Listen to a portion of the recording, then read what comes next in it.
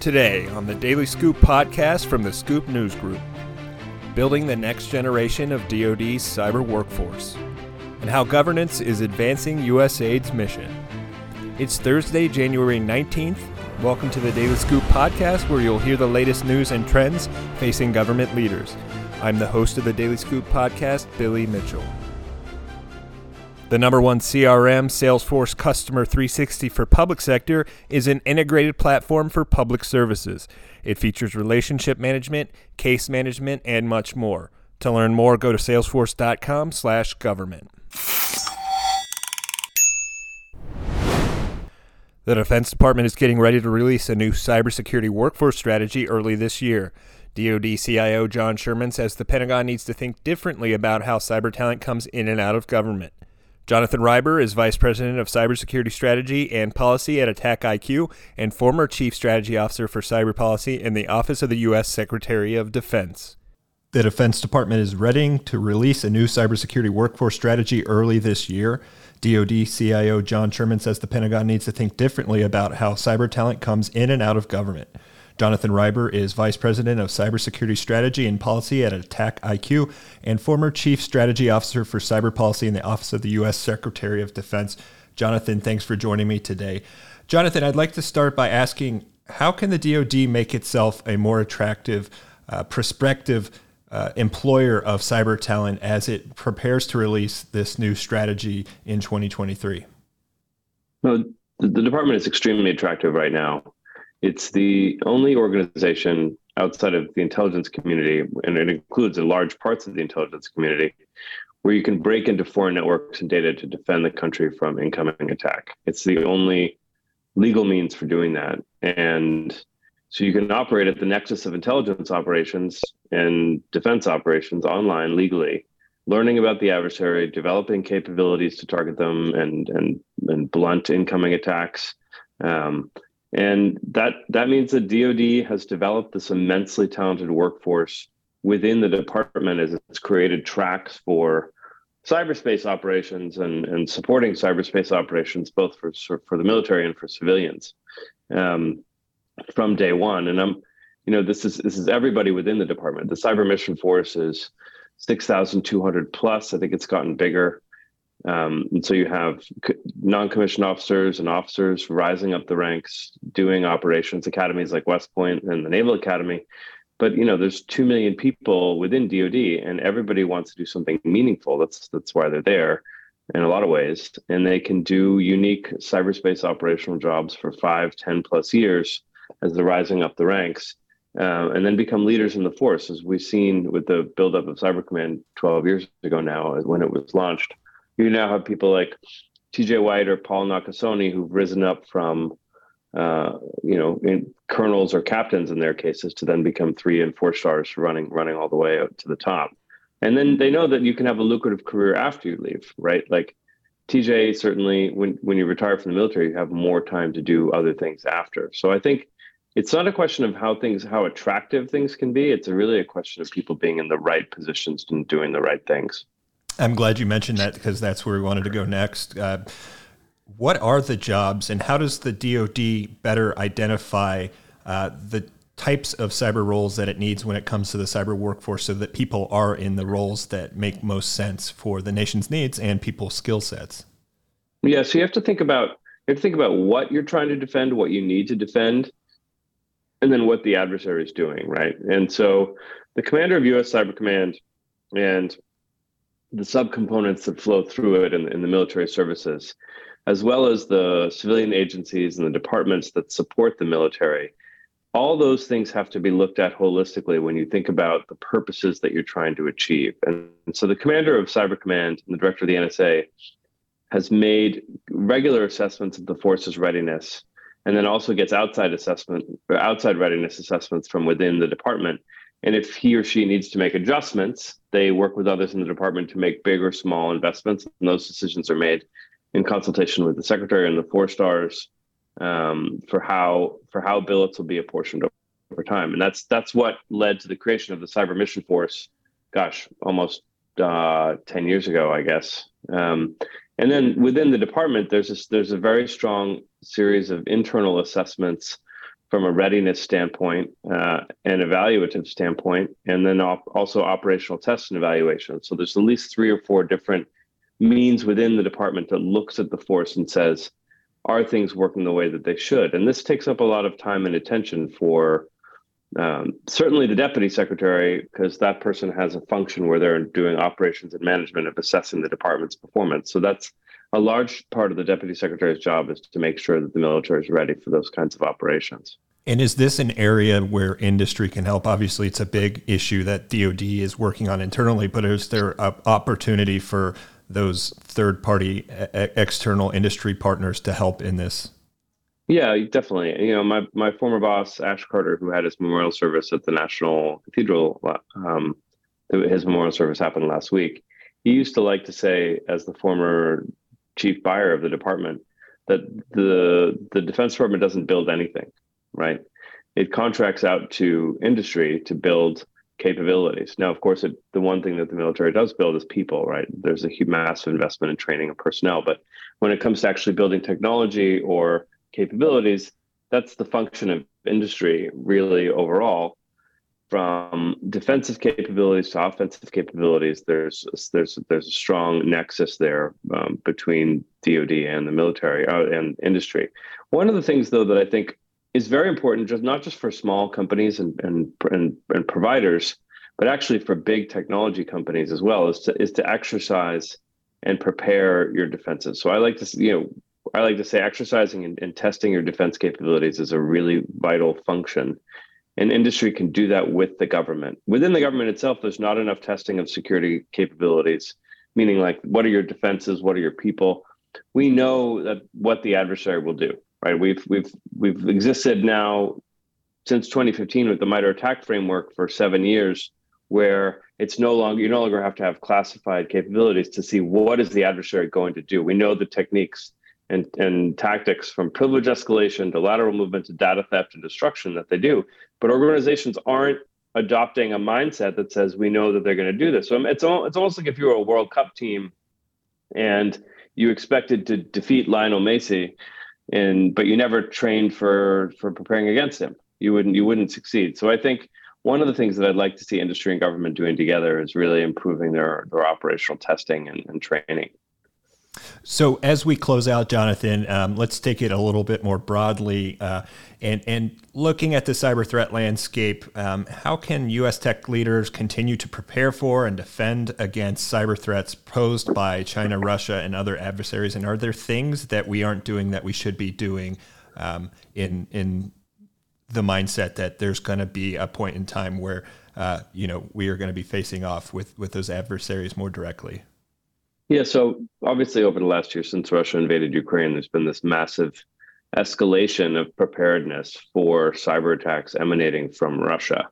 And I think one of the things we've seen, and we were anticipating for years before then, was this deeper levels of cooperation between companies like Google, Microsoft, and the Department of Defense, as they sort of look at what the adversary is doing and prepare to take operations using their own platform to keep adversaries from using their technology to conduct attacks. And Microsoft has been very public about what it's done, but it's certainly not the only one. So I think as we look towards this situation with China right now and learning from what's happened with Russia, keeping Russia in mind as well, there are opportunities for big technology companies and the government to exercise together and say what's going to happen, to actually share operational capabilities for a China contingency, which could happen over time, and say, are we ready in the event that these things happen? I like to say that the technology sector can provide a force augmentation for DoD on a voluntary basis in the event that there is a conflict, and the department needs to be ready and prepared to ask for help if and when it needs it. And then obviously the industry needs to continue to build the best technologies in the world for the government to use. And that's, I think, there's a commercial public sector alignment here where the big technology companies and startups like mine are building things that are immensely necessary and needed. And so they're providing defense capabilities, and that continued evolution. You think about things like the adoption of zero trust as a sort of still a little bit of a greenfield capability as government agencies adopt zero trust strategies. You want to see more and more of that happening. Jonathan, thanks so much for your thoughts today. It's been a tremendous conversation, and hope we can do it again soon. That'd be great. Thanks for having me. You can learn more about DoD's cybersecurity workforce at thedailyscooppodcast.com. Salesforce brings the public sector and customers together in the digital age. To access the new Veteran Mental Health and Resiliency Resources module, go to trailhead.salesforce.com. The U.S. Agency for International Development has a new Chief Information Officer. Jason Gray has been CIO at USAID now for about 6 months, after 6 years as the Department of Education CIO. In this interview with Scoop News Group's Wyatt Cash and KPMG's Dan Gruber, Gray starts by explaining how he's prioritizing digital transformation and service delivery at his new organization. I'm going to break it down into two questions. First is going to be on how I'm prioritizing, which, of course, there's numerous factors involved with there, such as business value, risk, cost, budget, time to implement, for a few. The second piece, which is really on ensuring streamline and effective decision-making, a lot of that I have a non-technical answer for, and that's really about building strong relationships with the business and key stakeholders. I have certainly found in my career that that is key, and currently at USAID, it's an international organization, government organization with over 80 locations globally. The need to build relationships to make decisions is absolutely key. I currently have only been here just a few months, but have already met with over 90% of the key leadership team here, which the focus is really on establishing trust, because you have to build trust so that you know that they will trust that you're making the right decisions and understand why from a streamlining and decision-making standpoint. It's also really important to ensure that your entire team understands your processes, because they need to be fluent so that when your customers are asking you, why are we doing this? Or why do we have to follow this process? It's not from a compliance-related activity. It's they understand the value add and what's driving the governance and the value that it means to them as well. So solid governance is key, not only to, as you mentioned earlier, following policies, laws, and the rapid change of things that come to us every single day. So those are a few. I appreciate that.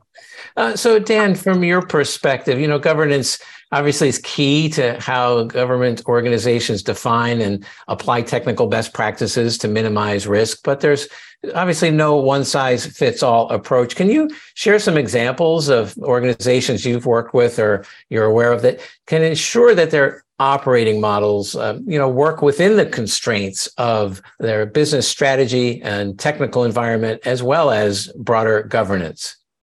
Sure. So steering the enterprise in a single direction to reach a common goal is at the heart of any governance program. It's critical for organizations to understand that governance is all about efficient decision-making, and therefore the operating model must also be efficient. While most are familiar and often only apply technical governance, we at KPMG have found success with a 3-tiered governance model. The model is geared towards streamlining decisions, as Jason mentioned, and removing roadblocks, not only at the technical level, the first tier, but also at the second and third tiers, which are the portfolio and strategic levels. All 3 tiers, in our experience, provide essential data and value. The first tier, the technical governance tier, aims to ensure that the platform remains in a high state of performance and health, thus reducing technical risks and by defining and monitoring adherence to technical policies. The second tier, portfolio governance, is geared towards ensuring that only appropriate programs that are tied to strategic objectives are funded and authorized, reducing operational risk by centralizing the demand intake process and prioritizing the backlog. The third tier, strategic governance, aims to increase the alignment to strategic priorities by defining the vision and the strategy, reducing financial risk by ensuring that there's an appropriate budget and the resources to do the work. Finally, we found that having a trusted advisor, as Jason mentioned, in a ServiceNow certified master architect to serve and as a conduit across all 3 tiers has been instrumental in ensuring an organization achieves its targeted outcomes. Interesting to hear how both of you are talking about the importance of trust in this. Jason, I'd love to get back to you. I know you're still just 3 months in or so, but maybe can you share some lessons from your prior experience in government about, how to achieve gains in, the role of governance in a technical environment, and maybe what steps are you hoping to implement to ensure governance strategies, still remain agile and flexible in your new capacity? Thank you. Yes. While I am relatively new here, I was at the Department of Education as our CIO for just over 6 years. And the wonderful thing about government is governance is pretty standard, meaning there's processes that we have to follow. So the transition has been really smooth. I will say that having sound governance structures, policies, processes in place is key. And part of the agility is being able to manage the day-to-day operations as new requests come in, and what do you do with intake and how do you process that? But it's also in the ability and the flexibility to adjust to the unexpected. You mentioned earlier about we have a lot of different mandates that happen. The Hill will pass a law, or the White House will have an executive order, or we'll have some sort of binding operational directive where we have to do certain things very quickly. And what's wonderful is that our processes are built in a way so that we can accommodate. So we have the ability to streamline processes, to expedite approvals. I think a really, really great example comes from my time at education, but also here, it's the same exact. When the pandemic hit, we found ourselves in a situation where overnight, everyone suddenly had to be home and work from home. And we needed to have solid governance processes that allowed us to provision laptops, to provide credentials for the people to access the environment, to bring on and onboard new people to the agencies. And I was pleasantly, I won't even say surprised, I was happy to come here and see the same exact things that have happened here. So government, I think, it does a really good job of being able to be agile and flexible with the constant churn. Another thing that we're focused on here, the administrator has been pushing burden reduction, primarily focusing on ways that we can delegate decisions to the lowest optimal level. So we're empowering others to make decisions at the appropriate level, removing redundant or duplicative processes, which we all love to do, and asking ourselves the value add behind each decision and process continuously so that it continues to mature and improve over time. So those are a couple of the ways. Again, I'm relatively new to the agency, so perhaps several months from now we can have a more in-depth conversation. Thank you. Well, we'd love to do that, and certainly appreciate your point about the focus on the people and processes if technology is supposed to really get the traction we all hope it will, and the importance probably of training as well. Dan, back to you and kind of wrapping up. It's clear that IT needs to be simpler and more streamlined and probably better integrated, I think you would say. And so simplifying IT delivery, really is a key element to making more efficient and automated experiences for the public. Can you highlight any programs that you're watching or keeping an eye on that's good examples of providing value while also meeting mission goals? Sure. In my experience, the most successful ServiceNow programs have been those that have started in the CIO shop, supporting the back office, but ultimately through solid delivery and great adoption programs bled into the front office or the mission side of the organization. While technically you can start your ServiceNow journey in the front office, we found that starting in the back office allows the organization time to mature its governance processes, many of those processes that Jason was talking about. This way, when the time comes for the organization to support the dynamic nature of the mission, the streamlined processes for decision-making and removing those roadblocks are already in place. While it's critical to have governance in place, it's also equally as important to have an open line of communication to IT about mission needs. This ensures the mission needs are heard and can help shape the organization's strategic vision and prioritization on the platform. These two elements, coupled with a system integrator like KPMG, who has the ability to deliver a minimal viable product rapidly into production and the ability to pivot as the mission pivots, is critical to success. A perfect example of this, just to go back what Jason was talking about, is when COVID crippled the nation. No one knew what the rules were for going back to work, reporting status, or getting our citizens abroad back into the country. Thankfully, within the client I support, we had the perfect platform in place in ServiceNow with a streamlined governance process and an open line of communication with IT.